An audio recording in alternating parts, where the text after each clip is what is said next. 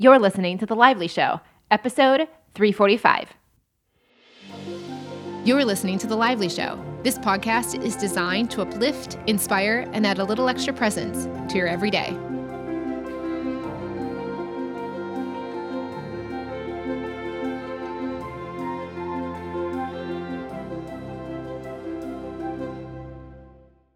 Hello, my friends. Welcome to today's episode. I am so excited to be speaking with you guys.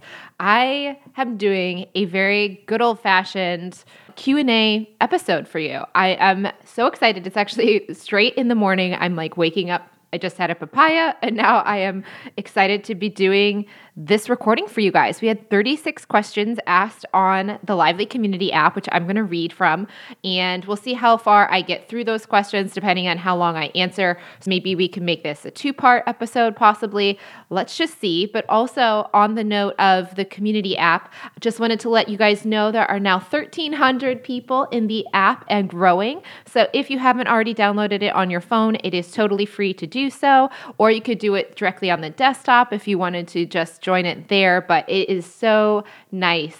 It's a great little space for people to connect. You can share, be a part of any of the conversation groups that you want to be a part of, and you can get updates around the team and the collaboratory and all of that good stuff. So if you want to, you are welcome to join us there. And that is where these questions are coming from. Also, I wanted to say for the collaboratory, we are still going forward with the collaboratory. So there are drop-in classes where you can drop in and quote unquote microdose your inner voice, little doses of inner voicing with IVFT facilitators that are trained and ready to help you on a variety of different topics. Let me go in the app over to the calendar of events. So if you want, you can also see all the events coming up. So I'm just going to read through them really quickly just to give you a little bit of a heads up now that there's so much going on. It's so cool that we're bringing the inner voice to such an interactive level for you in a one-on-one session with an IVFT grad if you wanted to do that. If you wanted to do these group classes, think of them like yoga class, but you're just doing inner voice work with people. So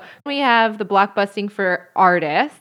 That is coming up. Then we have a drop-in session called Amplify Your Inner Voice. So if you're wanting to make it stronger, make it clearer, like have a stronger connection to it and be really clearly defined between what is that and what is your mind, that would be a great class for you. Susan's hosting that one.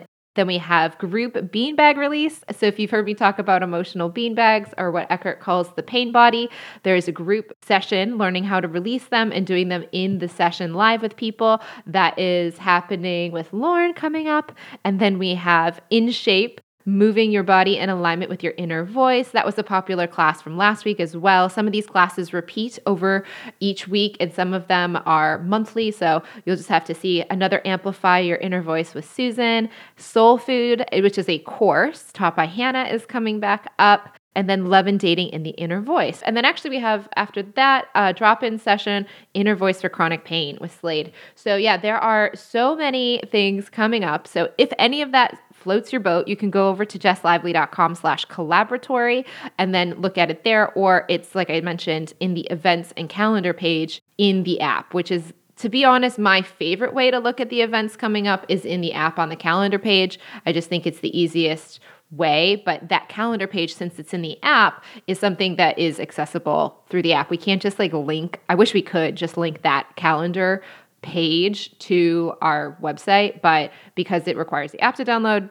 you have to have the app to see it. So anyways, we do still have another way of you seeing this kind of content also, just like I said, over at jesslively.com/collaboratory.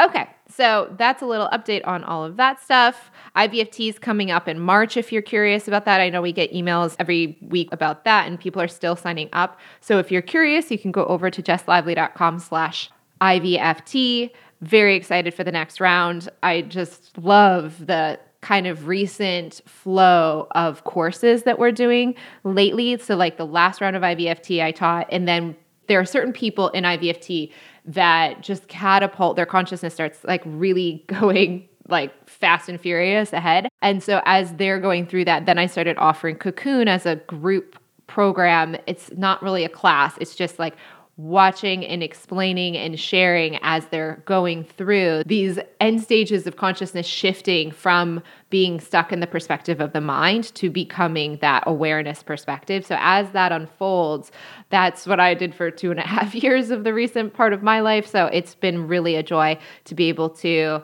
no holds bar, share everything that goes on in that crazy, wild, turned upside down part of the journey for people that are feeling called to it after IVFT. You don't have to have taken IVFT to be in Cocoon, but most of the people have done IVFT before Cocoon. And some people will actually choose to do IVFT after they've taken Cocoon. We'll see. But anyways, I've kind of been flipping. So it was like IVFT, then Cocoon for 4 months. And now once Cocoon wraps up this time, I'll do IVFT again. And who knows, possibly another Cocoon after that. So we'll see how the flow goes. But otherwise, that's like coming up in March.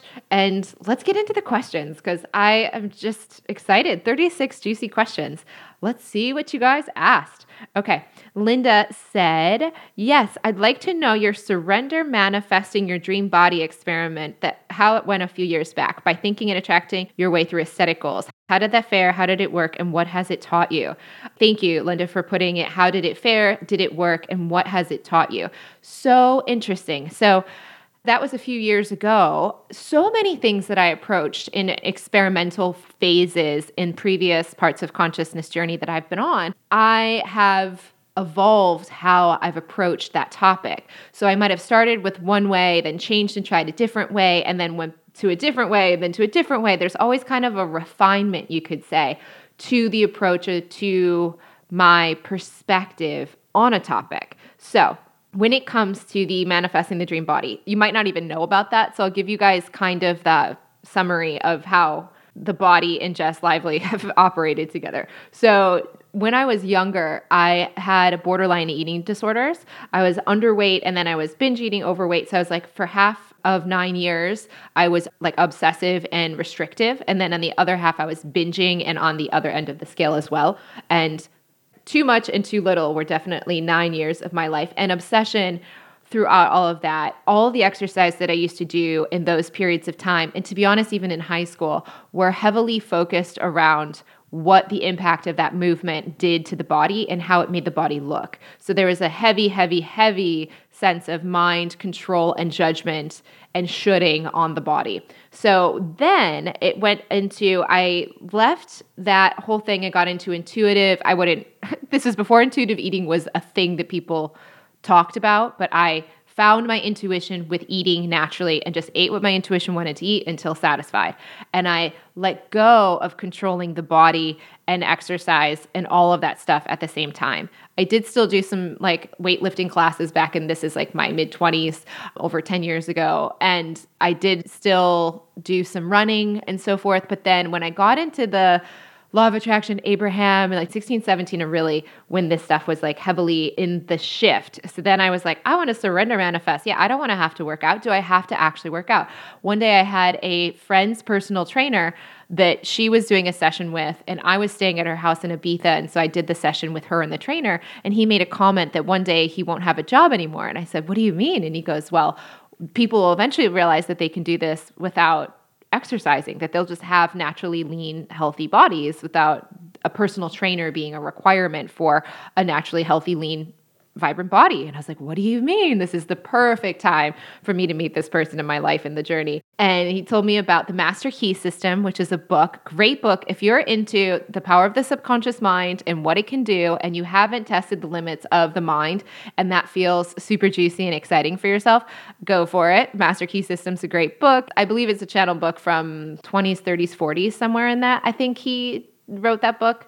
But anyways, it doesn't talk heavily about the body. So if you're like looking to get details on the body specifically, it's not there. But it just talks about the power of the mind, generally speaking, to all things, including the body, but it's not a body book. That was what he was basing that statement on. So I remember calling him after I met him like a week later. I got his number from my friend and I was like, really, Tom? Like, you think I can just not work out and I'd be healthy? And he goes, well, do you want to be like bigger? Do you want to change your body in any major way? Like, you know, if I wanted to look like Arnold Schwarzenegger as a female body, like, would I want to look like that? It's like, well, no, I don't want to like change the shape of my body in any way that would be outside of its own natural, lean, healthy sense of self. I think he thought that if I had wanted, let's say, killer biceps and really wanted an aggressively muscularized more than my body would naturally take on its own, then he was thinking I might have to do some visualization exercises or actual exercise to get that type of shift in my body. So then he was like, no, I don't think you do.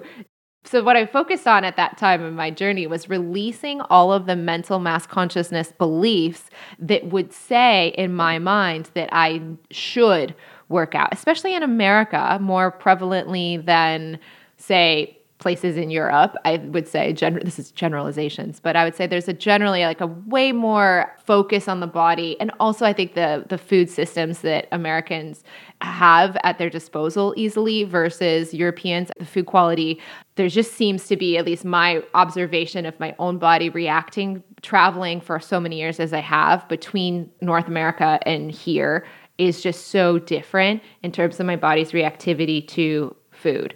And I think a lot of people sense that. So it is what it is. But I think it's not that easy in North America just from the food systems. And then also depending on how much activity people are taking or not taking, walking around in a city-like space, I think the city structure and movement that comes with just operating your body around a city versus more of a driving culture is also just a different thing for European cities and places than some places in America. Obviously, some in America are quite mobile friendly for people moving about a city like New York, etc. But all of this to say, did the releasing, so I remember I was heavily into theta healing at the time, did a lot of releasing of subconscious beliefs around food and the body and how my mind was conditioned to believe that it had to effort its body in order to be healthy. By that, I mean, at that time, had a lot of beliefs that I'd been probably picked up from watching the Today Show as a child most of my years, or that kind of stuff, those news reporty type of things, 20 minutes a day, 3 times a week, all that kind of stuff. That was what I was trying to deprogram.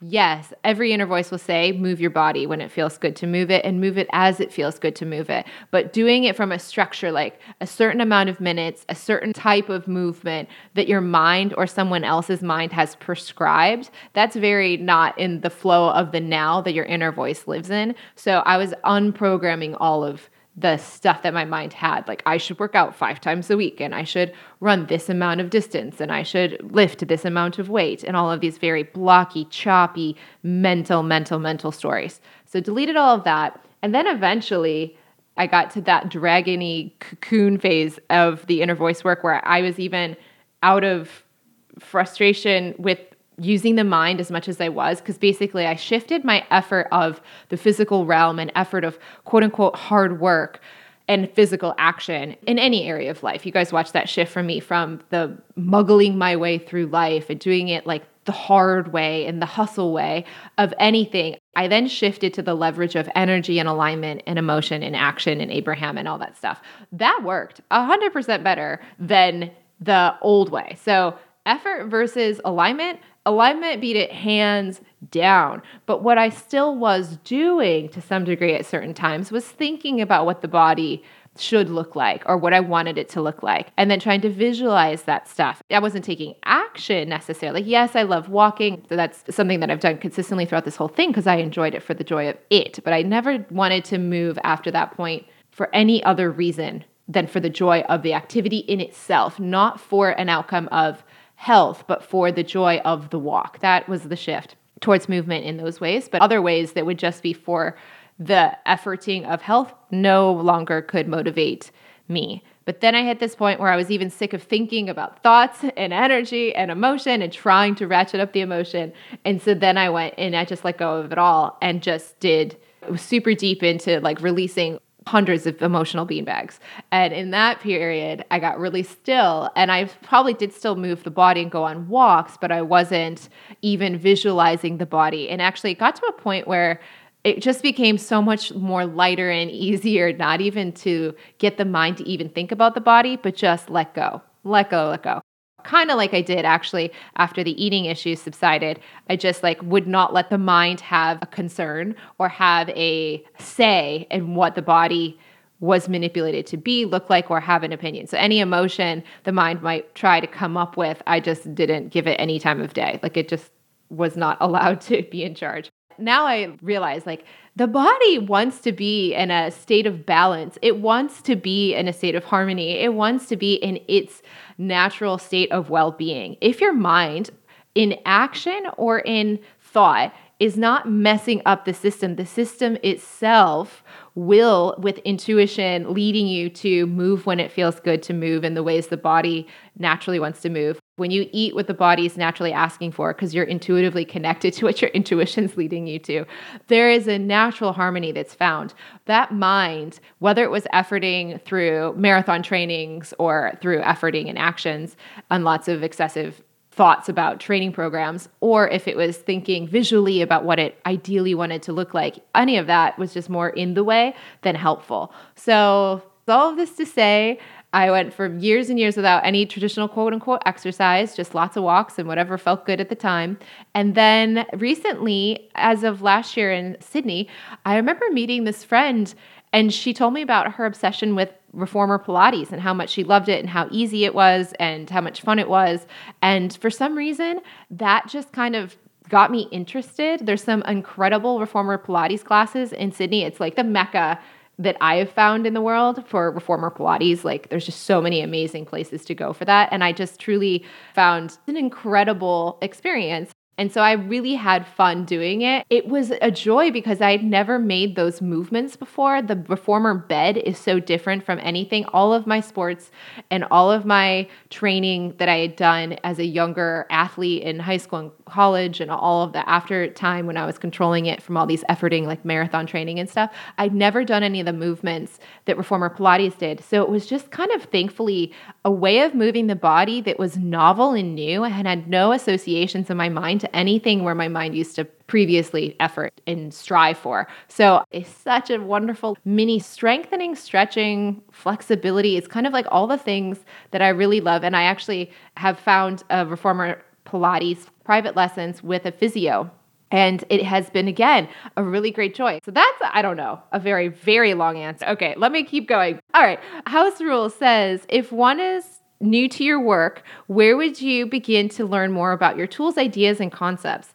Okay, so I would say, depending on where the person is in their journey, you could direct them to a part of my journey, which is so cool, actually, because you kind of see the progression of my awareness evolving through so many different phases. But depending on what phase the person is in when they're finding my work, I would direct them to different parts. So if someone is into manifesting, they're into getting out of the hustle grind mentality, that physical action world association, and they want to get into the energy and they're kind of like new into the manifesting stuff, I would send them to episode 214 of The Lively Show, which is the quick start guide, that quantum living quick start guide. That is such a nice like little summary starting spot for people that are into that kind of stuff and they want to learn it more. And also like Flow with Intention is available as a recording. All the classes that I used to teach on for all those years around manifesting and Flow with Intention are available for someone that's in that phase now because they're in that phase now. And the great thing is that content's still available in the now for the people that are now in that phase. If they're into the subconscious and they're into the mind, then I would say C-School would be a class that they probably would really enjoy. Actually, I think there's a course bundle that's Flow, C-School, and Magic Not Manual. That's a cool combination course. It's a bundle. You can go to jesslively.com and look in the classes section. You can get the recordings for all of those courses and then pick and choose whichever flavor floats your boat. That C-School focus would be more of the subconscious and what is the brain states and all of that kind of stuff. And then Magic Not Manual would have like the focus on the emotional beanbag releasing and the mind resistance, because once you get into the manifesting stuff and you get familiar with it and you're using it as your stepping stone outside of the physical activity modality to the energy alignment modality, you notice how much the mind creates resistance and how when you're getting used to, you're like, wow, well, this is useful. And sometimes it works. But if my mind is really stuck on a certain subject, there often is a lot of resistance that comes up, and that kind of becomes a drain, the resistance that you start noticing. So that's when Magic Not Manual or the inner voicing becomes the interesting next evolution. So then if someone's interested in inner voice work, I would say that the YouTube channel would be a great place to see some people doing inner voicing if they haven't ever seen it done before, because I had all those guests on the show. So you could see that happening. There are also episodes upon episodes, probably in the 300 episode mark, roughly. I'm just guessing here where that would begin. There'd be a lot of inner voice one-on-one sessions that I had aired. And now what's interesting is there was a big shift for those that are new to the work between the inner voice sessions that I aired on the show and then the 2-hour inner voice sessions where I started a later evolving and keeping people in their inner voice, living as their inner voice for 2 solid hours. That's what IVFT now teaches facilitators how to do for clients themselves. So never got really aired. Those are sessions, I think like Clotilde's episode with the bud. That was a great episode. I believe that was a full 2-hour inner voice session that got aired on the show. And then also now, if they just want to learn about inner voice, like I said, watching the YouTube channel would be interesting. Listening to some episodes that have to do with the inner voice here on the show would be interesting. And then also doing some drop-in classes in the collaboratory would be where I'd send people, because you can do a 1 drop-in class for $22, or if you want to do 3 classes, you can get 3 for $55, which drops the price down. So you could get little class pack, do some classes, work with some facilitators. You could do an inner voice session with a facilitator if you wanted to do a one-on-one session. Like there's so many great tools we have now to help you guys get into this so much quicker and faster with the help of so many people around the world. Also, there are so many facilitators in so many different languages now. So if you have a certain language you'd prefer to do your session in, check on the Find a Facilitator page on jesslively.com. There is a chance that there is someone in the language, possibly that you speak, that might be able to help you do your session in your native tongue. So that would be where I would say for inner voice. And then, of course, if you're new to me, I wouldn't probably say, go to IVFT. I'd wait. I would get started with all these other things that I mentioned. And then if their inner voice is leading them to do inner voice facilitator training, they could do that as they've gotten more familiar with the work. But that's where I'd say to begin. Okay, now we have Rona, who loves the Q&A episodes. She asked, I would like to know how to decide on a subject to study in university. I keep searching the best paying degrees. How do I find what I'd be interested in without thinking about the money? I still want the money though. This is so cute. Okay, so yes, the equivalent of this degree thing she's thinking is like, okay, what workout should I do to get this specific body type? So it's like your mind is like picking a body type, the specific degree and lifestyle, right? And then it's like, well, what exercise will give me that? But you're not taking into account the joy of whether that activity will be fun to do or not. Like that is what the mind is right now skipping over. Not will I enjoy the process? And I would pull an Abraham quote that has truly like sunk into my cells. This is it. If the path to where you're going is not fun, neither will the destination be fun. So if the journey to what you're doing, if the means is not enjoyable, neither will the end.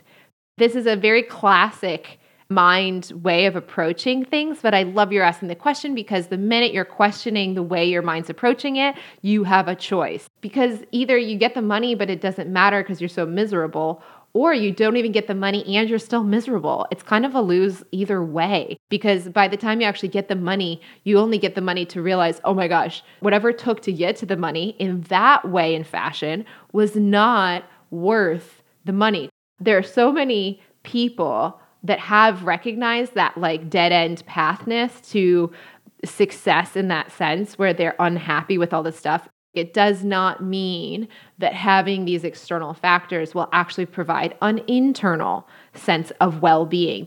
Obviously, you have to have a certain level of stability, but then after that, it's not the external factors that provide that internal well-being. So with your situation, your mind, it's thinking about manifesting to whatever it wants, which is obviously much larger in scale, most likely, because it's also looking from a place that probably it has a lot of scale. So with all of this, I drop it all. I would drop it all. I know that you're going to just trust that you're going to study something. Trust that you're going to study something. You will study. If you're going to college, you will study something. But I would just right now stop looking for what to study and just live in the unknown for a while. Give yourself a few weeks. Like, give yourself the unknown. Give yourself the blessed gift of the unknown. Just see what happens in the next few weeks. Just see what sparks your interest in the next few weeks. What in your daily life as you wake up feels like something you want to do? And then what is the next thing you feel like doing? And the next thing. And just break it down to one day at a time. And just do what feels like interesting to that day and keep going. You will not have to try to find this thing. Something will come to you if you stop running looking around for it.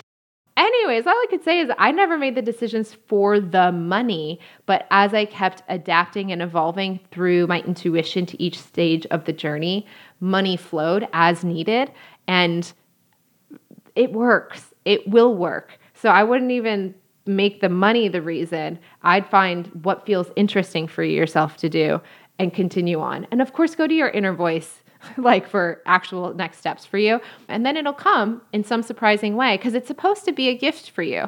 Your life is supposed to be more of like an Easter egg hunt than anything else. But you're not hunting. You're just like walking around and then you just find these little Easter eggs. You're not even like, oh, you're like, I wasn't even looking, but there it is. I just found this thing and it just showed up for me one day. Like there's so many gifts that are coming towards you if you can just stay open and gently aware and then receive them when they come and keep following the ones as long as they feel good and let go when they start to feel bad and then find the next things that feel good and step away when they start to feel bad. It really, really is that.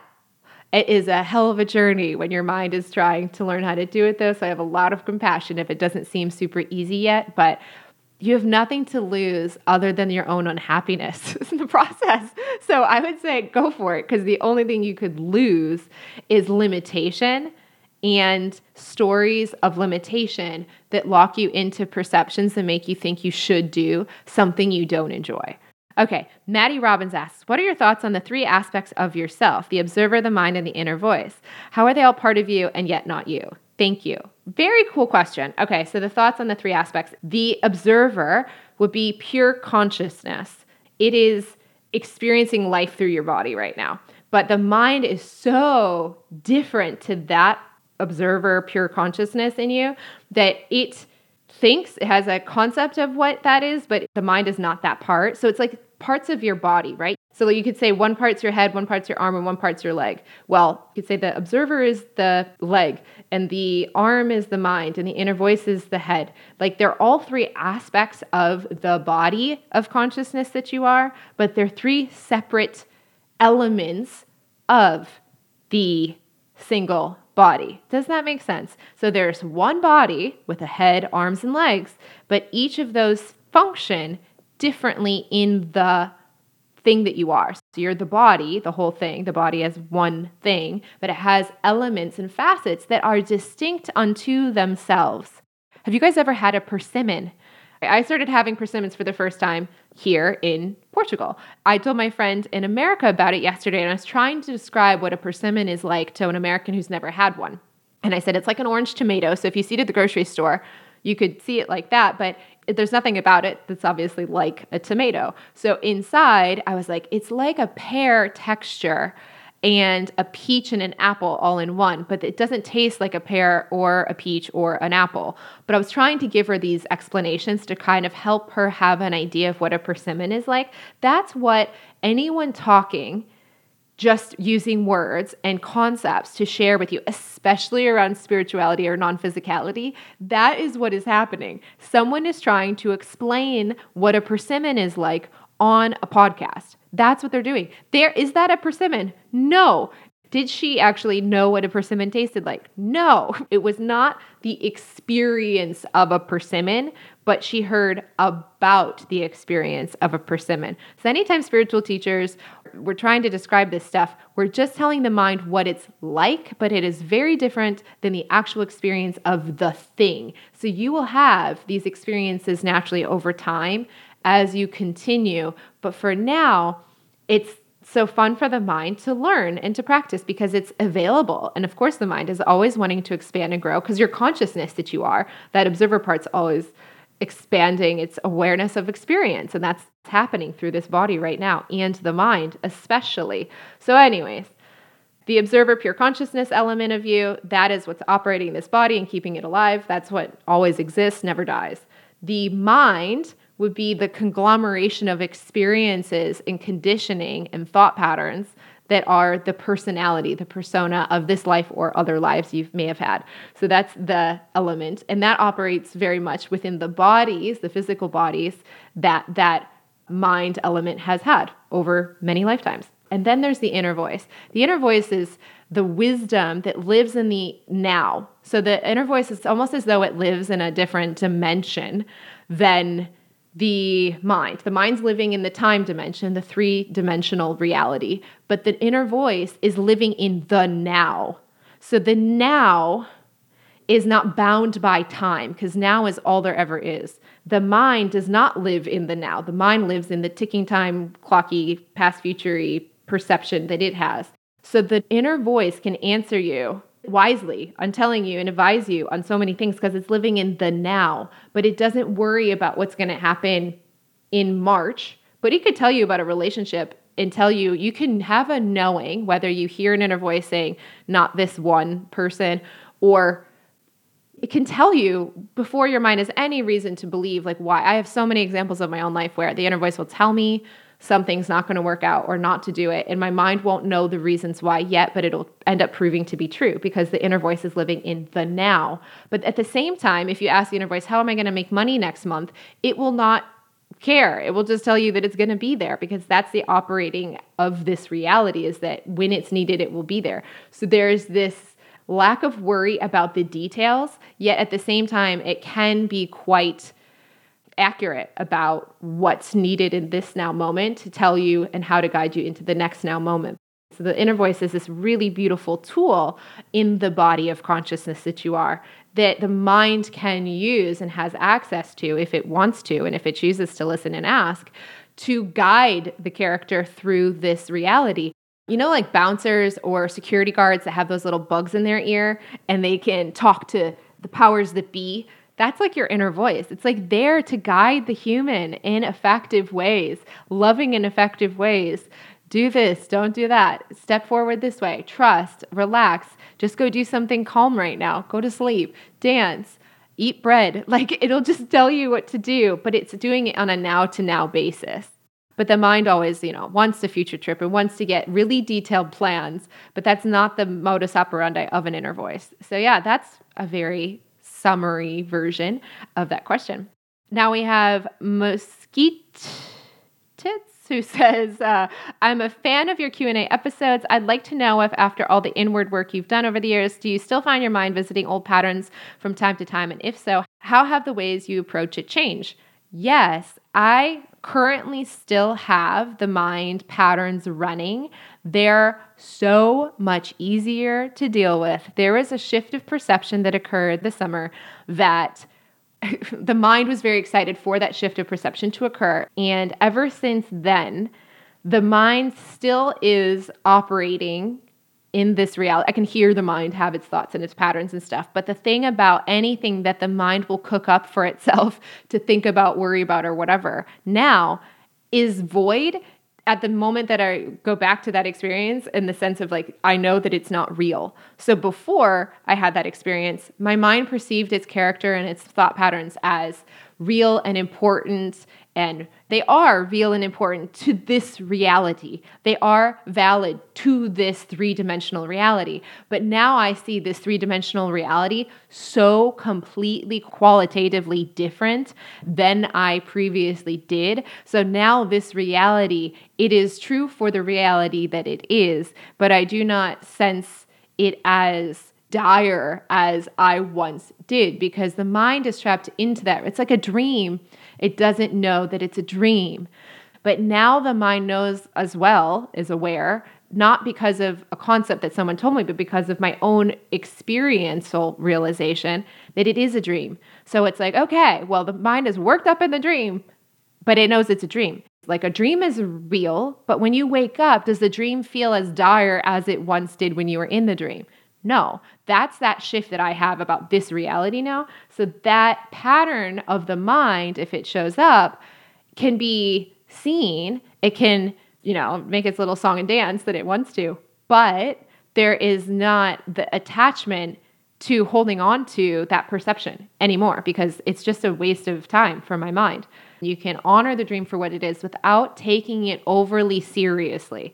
And that is a huge gift that I now have. That shift to that perspective was so profound and deep because that then makes the mind, it puts it in its proper perspective. When it doesn't have that other perspective as a direct experience yet, the mind is really in fear and it's really worried and it's really lacking interest and it's severely doubtful. And in a way, it's like, well, of course it would be because it hasn't had any other experience to prove otherwise that it is aware of. You've obviously had other experiences to prove otherwise to this reality, but you're not aware of them in the mind. So the mind is like, well, prove it to me. Like, I'm open to this. Show me if that's true. And eventually you are shown. The other elements of the body, of the consciousness that you are, become apparent. They become self-realized in themselves. They know what they are. That element of that self knows. So the observer basically saw itself as the observer in this body this summer. And that was incredible because now like that is so much more fundamental and powerful than the mind's previous like throne. It was trying to do all of the things and was thinking that it was responsible for all of the things. And now it knows it's not. And that putting in the proper perspective and place within the body of consciousness is such an amazing and soothing gift, even to the mind, because it knows it's not real, where before it didn't know that. So that's a shift that has happened to answer that question. New question. Sanja, yay, I'm so excited for this episode. My question, lately I feel like I want to have it all figured out, where we're going to live, when we're going to have children, and how many. I just try to flow and listen to my inner voice, but my ego seems to talk over it all the time and it stresses me out. Do you have any advice? Oh, yeah. So your mind wants to eat every Easter egg at one time. Actually, I did this in Magic Knot Manual, Sanja. I'm going to tell you about what I did at Magic Knot Manual in Pittsburgh 2 years ago now. It was so fun. So basically what you're saying, remember how I mentioned the Easter egg hunt the other moment ago? I said this is like an Easter egg hunt. It was around Easter time, actually. So I got all these Easter eggs and I put candy in them, just like a classic childhood Easter egg hunt. And I let everybody know in the group, I think there was like 30 or 40 people. I said, okay, who would like all of their Easter eggs right now? And then who wants to go on the hunt? So I think about like 6 or 7 people raised their hands and they got all the eggs. We handed them all their eggs. And everybody else that wanted to do the Easter egg hunt did the Easter egg hunt for like 20 minutes or something like that. So this is what your mind is doing. Your mind is saying, I want, and it's raising its hand. If I ask Sonja's mind, do you want all of your eggs right now? Or do you want to go look for them? Now, what was interesting is, like I said, 6 or 7 people totally raised their hand saying, I can just sit here. It's fine. I don't need to do an Easter egg hunt. Just like your mind's probably like, yep, just tell me. Just give me all the information. I want it right now. I want to know. So then those people got their eggs and they got them handed to them. And then everybody else went and hunted. They had to sit there because they made their choice. So they just had to watch everybody else looking for the eggs. And everybody else was bumping into each other. They're making new friends. They're having fun. The music's playing. It was so funny and amazing because it was such an example of the mind. Like when the mind is knowing the 2 choices, it projects into the future hunt. And it's like, I've done this before. But when it actually watched, when those people, they got their eggs and they couldn't move, and then they watched everybody else living out life in time and space and looking through time and space for eggs, they saw how fun it actually was to live in the unknown, because the people that went to look for the eggs didn't know how many eggs they were going to get. They didn't know where they'd find them. They didn't know what would happen next. They were living in the unknown and the joyfulness of the unknown. So the only thing that your mind and the people that had raised their hands to get the eggs up front said, I will not feel any joy living in the unknown. That's why you want them all up front. But when you actually watch the egg hunt in that example, it was fascinating because the people that then had eradicated the unknown were watching everybody have so much fun in the unknown. Now, that is how this reality is, truly is, but the difference is people are stressed instead of joyful in the unknown. That is the only thing, and the only reason they're stressed in the unknown is because the mind has got the priority. The number one way they're feeling this reality is through their mind. So they're unhappy in the unknown. But their consciousness, the observer element and the inner voice element, is joyful in the unknown. The consciousness bothered to come into this reality in the first place for the experiences that it would have, but it didn't have an agenda. The pure consciousness doesn't even have any thoughts or opinions. It's just experiencing things. And it's not judging them as good or bad. It just is. It's existing. But the human mind is the part that has resistance to the unknown. So you've got beanbags, most likely emotional beanbags, that are afraid of the unknown and certain aspects of your life, and other aspects it's probably quite trusting and fine about. So the areas that your life functions very smoothly, you probably have very few old emotions that are in that aspect of your life. So you're just trusting and knowing it'll be fine. But the areas where the mind has had emotions in the past that are still there in your system, they're still operating in fear because your mind doesn't want those old emotions to be touched and triggered by new experiences. So it's stopping that natural, joyful searching and unfolding. When you're asking about where we're going to live and how many children we're going to have, it's so interesting because I used to be like that. I got married on a timeline in American conditioning. Like I thought I mentally wanted to be married by 28, have kids by 30. I'm 36 and I'm no longer married and I have 0 kids. So obviously I've let go of that timeline kind of thing. But now I'm at a place where I'm like, well, if I'm meant to have a partner, they'll show up. It'll be an Easter egg that I won't even be seeking or looking for specifically, but it'd have to come up. And then if I was supposed to have kids, they'd have to come through me. Like, I don't have to make that happen. It's so different how I feel now than how I used to. And you guys have heard me on the show very openly and honestly share all the other times when that was not the case. But what was making the mind of the character of Jess not comfortable and not peaceful and not okay was all of those emotional beanbags. So now that those are cleared out, and like I said, I had hundreds to let go of, now I have that peace and clarity. I'm happy in the now that I'm in. I love time with myself so much that Easter egg, if that's a partner, they have to be pretty awesome because I love myself and I love my time with myself. I've traveled the world with myself. It's amazing. Like someone actually very sweetly asked to do like a soulmate activation for me on a platform recently. And I was just like, I didn't want to be rude, but I was like thinking, I would not need that at all. Like if that's what it took for me to meet a partner, I don't want it. Like I'd rather not have a partner than think that my mind would need to go do something to make it happen. Like, no, I don't think that that's required at all. The mind always has the inner voice. The mind always has the pure awareness. So I'm never actually, as the mind used to think it was alone because it wasn't aware of the perception of pure awareness and it wasn't aware of the inner voice. So it always felt like it was alone. But now it's not alone. It's got its buddies basically that is itself, but it's satisfied within that ecosystem. It's amazing. And yes, I enjoy other people. The mind has still got extroverted tendencies. So I still like seeing people sometimes, but I'm just so satisfied. And if I would have kids, like I see kids also personally now as like a very interesting thing because those are soul beings. So children are soul beings. They're sovereign beings coming through this reality. So I look at that as like, well, if a sovereign being, soul being wants to come and be a part of my life, then that will happen. If that's meant to happen, if like my alignment of my like self beyond the mind, I would say the higher self, but it's not like, the mind would be in alignment to that, but it's not the mind's decision to control that. If a sovereign being wanted to be my child, there could also be a parent that I could meet a widower, or I could meet someone that has a divorce and they're just like that child, that soul being wants to be a part of my life in their life. And so they might come through as a kid of someone that would have a kid, or I could adopt, or there's so many ways that a sovereign being, a child that is actually also God as well, coming through, and God by that I mean like all that is, like everybody is all that is. Like if that total powerful creator, like every entity is, wants to come into my life, there are so many avenues for them to come in my life. They do not have to come through my birth canal alone. And this is like blasphemy to the character of Jess. a few years ago. It's amazing, the shift, but it's because there's no beanbags there saying out of fear, it has to look a certain way.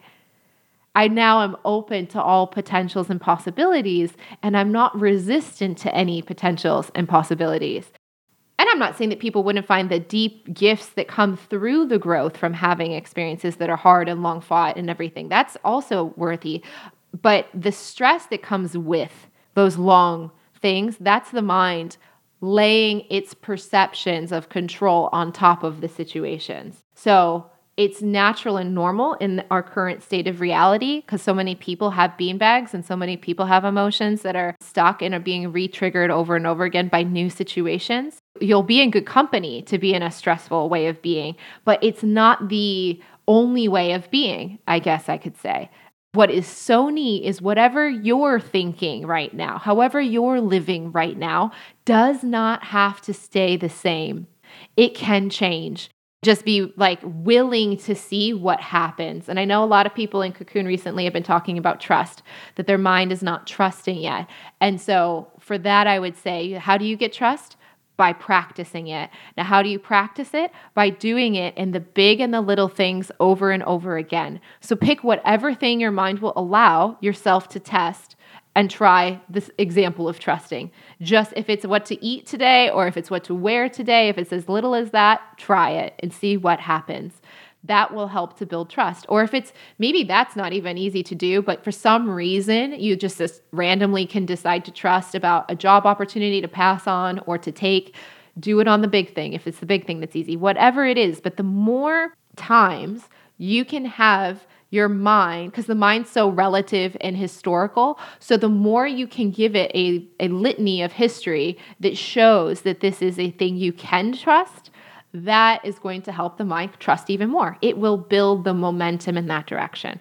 And then practicing the inner voice in the first place so that you can hear it and have options with the things to even try, large and small. And especially the ones that your mind doesn't have fear around will be easier to hear through, because if the mind is in fear about some topic, it may not be relaxed and open enough to hear the answer. It would actually be blocking. It's like, I'll answer, I'll ask, but I'm too afraid to hear, so I'll block it.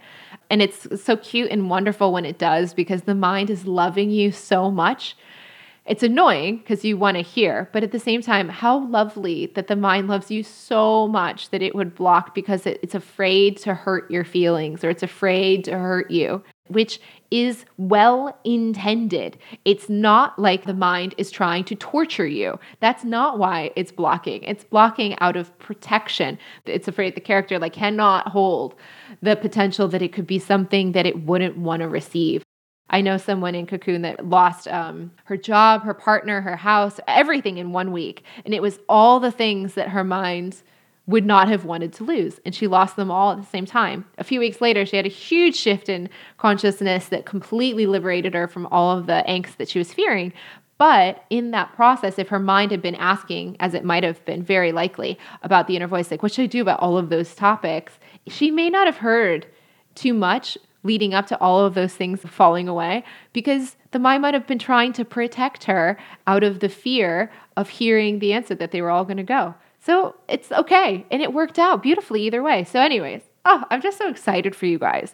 To be honest, it is so refreshing to know that wherever you are not stuck. There was a few years ago when I was in the C-school brain state studying phase, where I remember Joe Dispenza saying that a lot of people by the age of 35, their neural nets are pretty wired. They don't really change very much. And there's also years before that where I remember thinking, yeah, people don't really change. And that was a mental mass consciousness belief. And it still could be true to certain humans that are still kind of living the same patterns in their thoughts over and over again. But the great thing is, if you're listening to this show, you are very unlikely to be in that category and lump of people still. There's enough of a divergence from mass consciousness and the way that most people live to be interested in listening to this material, that the odds are extremely good, if you haven't already been shedding things like crazy, that you're going to, and that it's possible, and that you will, and that you shall, and that you're not going to be stuck. Whatever life looks like now, you can just be thankful in an interested way of well, I wonder what 3 years is singularity. Who knows what you're going to be like in 3 years? what a gift. Even the whole planet, I feel like with 2020 having just happened, has showed that the whole planet's on the move right now. We don't know exactly where it's headed, but it's going somewhere. It is moving in the sense that things systemically are shifting far more than anyone would have imagined could be done, and especially as quickly as things are having to adapt to our current situations. So things are happening even on the greater scale, but also inside of ourselves. And the greater scale shifting and moving and everybody having to live in the flow of the unknown because of the way that the world has operated for the last year. Oh, what a great time. And all the slowness and all these lockdowns that have happened are like little mini ashram moments for everybody to go within. So it's so neat because now you can you don't even have to go to Vipassana ashram. You could just stay at your house and just be in the next tier lockdown. And you're like, well, I'm going deeper. Meditation retreat upon retreat at this point, if that's what feels juicy for you. Or maybe your life is flowing in a different direction right now and you're busier than ever. And that if you're in alignment to your inner voice guiding you, it will flow you through this time or any time so beautifully. So, okay, I'm rambling, but let's move on. Abigail Glazer said, Jess, I'm about to start a podcast. Do you have any tips for a beginner? Thank you. Do the best you can. And I would say that for me, I have enjoyed listening to myself. So I like listening to the show. So I do listen to the show. And I think that as I listen to the show after it's aired, especially in the beginning, help me know how to make a better show. So you kind of flip into the role of listener, and then you can think of ways that you could improve the show as you go. But that, I think, would be being a listener of your own show would be the tip I'd have. Because that, I think, is going to give you the direction of what's enjoyable, what do you like, what do you want more of, that kind of thing. All right. Maya Rain said, any updates on your eyesight after trying to correct it with no glasses? Are you still thinking your way through the exercise instead of doing it physically? This is kind of like the physical body question that we started with. Did a few years of curiosity around could I see or have naturally good eyesight without doing any eye exercises and just taking off my glasses. So you guys probably heard me talk about that. I now wear glasses and contacts again. I used to be a -4 prescription in my eyes before I even had the idea to do this. I then went totally glasses and contacts free. I had a pair of -1 glasses that I would wear at airports because the airports were actually the functional place for those 2 years when I didn't wear anything that was really difficult because it was I couldn't read the signs or the overhead boards to know what flights, what terminals and that kind of stuff. So I did have a lighter prescription that I would use in glasses in that unnatural lighting for things far away. And it was an amazing experience. I got to know Jacob Lieberman, who wrote the book, Take Off Your Glasses and See. He's an example of someone that did have his eyesight change. It was amazing because his eyes didn't change, but he sees clearly, which means he's not seeing with his eyeballs exclusively, which is just amazing. And that's the kind of shift, to be honest, that I would love to have. That is really what I'd like. But after the 2 years, I just got interested in seeing in detail again. I did have an eye test with Jacob. We did it at his house in Maui. And with certain light, natural light in a calm environment, and give him a little bit of time, I could see up to 30-20. Not 20-20, but 30-20, which was very close, but it was not consistent. So what I learned over those 2 years is that eyesight is not static. It's not like you only always see the same amount. You can take a deep breath, slow down, look, and see more clearly or more fuzzy. It goes in and out, I would say. That's the way I'd say. Sight is in and out when you have impaired vision, then it's always a bubble and you can't see out of it. But when I was younger, I would have said that's wrong, but it's only because I was never living for so long without wearing glasses at all to know that it does go in and out if you stop wearing the glasses. If you only go without glasses when you take them on and off your nose before and after bed, then you're really not going to notice. But if you live in daylight and you wear the glasses and take them off or just stop wearing them for a really long period of time, you'll see that it's so much more fluctuating than you would have ever imagined. But at the same time, it was never consistent. And so eventually I wanted the shift to seeing consistently all the detail of life. And at that point, it was the right time for me to do it. I'm still obviously open to seeing clearly. I definitely have thought like I could get the eye laser surgery, not against it. But at the same time, I kind of love the idea of not getting it just in case, keeping that open door for the sight to actually come through without needing to have a surgery to do so. So yeah, for now, I just don't have a story that says it was bad. It was actually a huge success in the sense that I really tried it. I had no fear and I got to try it. I think it was a huge success also because it became a way for me to really detach from the mind's perception of the realness of this reality. That became very easy to loosen up when everything was fuzzy. When everything looks fuzzy, you can't take the physical reality so seriously, so literally anymore. And that was at that time in my journey a perfect unfolding because I was trying to break down all of these thought patterns that I had been given about this reality and how this reality was and wasn't, and the non-physical realities, and learning to sense into energy. That actually also was interesting. It's not that my 5 senses became more heightened. Like I didn't get better sense of smell or taste or hearing because I wasn't seeing as clearly, like someone that maybe they say like blind people can be more attuned to their other senses because they have their focus going into those more. I actually feel like I was going more into the 6th sense, in the sense that I was sensing into the energy of situations and people and places to guide me to go forward or not, because I couldn't see the detail of situations, people, and places. So I had to feel into things in a natural, like energy kind of way. And that was a huge gift too, because that ability to feel into how does someone feel right now, because I couldn't see their micro expressions on their faces. So I'd have to feel into how does this person feel to me right now.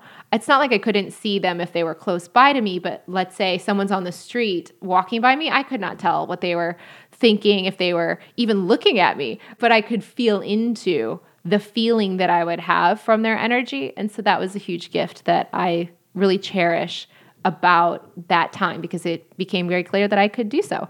So yeah, that is my answer to that. I now wear, like I said, contacts and glasses, but I wear a -3. So not the -4 that I once did. So there's still a bit of great room. I see very functionally. I can see clear enough to drive and like pass a driver's sight test, but I'm not seeing through the contacts 20/20 because I still do want to have that space for the eyes to still get their own ability to strengthen if they choose to or not. But yeah, there's just basically no resistance. Like if it happens, it happens. If it doesn't, it doesn't. I gave it a few years. I could obviously continue to do that in the future if I want to as well. But right now I just have no resistance to wearing them. So that's the best. I think having the joy of being and doing exactly what you're wanting to in the moment, whether you're wearing the glasses and that's the joy, or whether you're not and that's the joy is the fact that you're just in alignment to whatever modality or way of seeing that you're doing right now. So yeah, feel into what might be possible for you. And I would just say, if anything, yeah, have the courage to play with things and see what happens. Like it's so fun. And even if the thing that your mind had the idea for, like, I will see like 20/20, if that doesn't happen, you could still like become better at understanding and feeling into energy. Or there's a million other things that could happen. I made a great new friend and mentor through Jacob Lieberman because of that process. There was like an amazing relaxation around things that really don't matter because I couldn't see them. And I really realized in a clear way, like what really matters and what doesn't matter. When things are not in sharp focus, it was so nice because like a lot of things that people worry about could not matter to me because I could not see them. And that was such a relaxing state of being. And to know that and still maintain that awareness while seeing in sight, I now have that where I didn't have that before. So there you guys go. Thank you guys so much for listening. I know I only touched the surface of those questions, so maybe we'll dig back into them another time. But yeah, thank you so much. And I hope you have a wonderful week. And until next week, may something wonderful happen to you today.